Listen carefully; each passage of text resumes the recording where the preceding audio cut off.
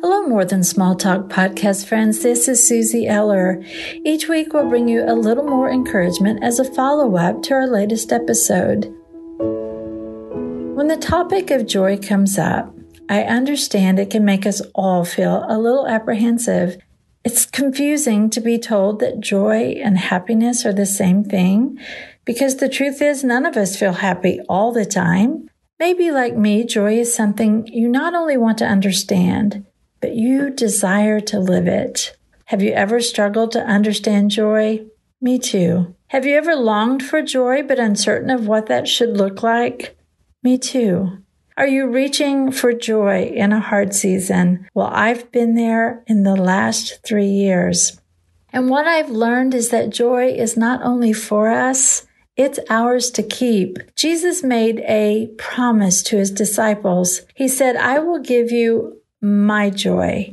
And this is joy that cannot be stolen from you. And he made this promise in the midst of persecution, in the heat of conflict, in the heart of immense uncertainty. What he was saying, I believe, is that joy is more than a feeling. It's more than our circumstances. Biblical joy is a knowing. It's knowing where to turn. It's knowing whose we are. It's knowing that our purpose is not destroyed by a hard season, but rather that fruit will come from it, because that is what God does. We find shelter, direction, hope, and strength. And yes, joy that cannot be taken from us, because we have a source that runs deeper than our circumstances. As you and I lean into that source, we become joy keepers. We experience real life, we feel all the emotions, and we aren't afraid to say that things are hard or that we're grieving. Even as we do that, we are tethered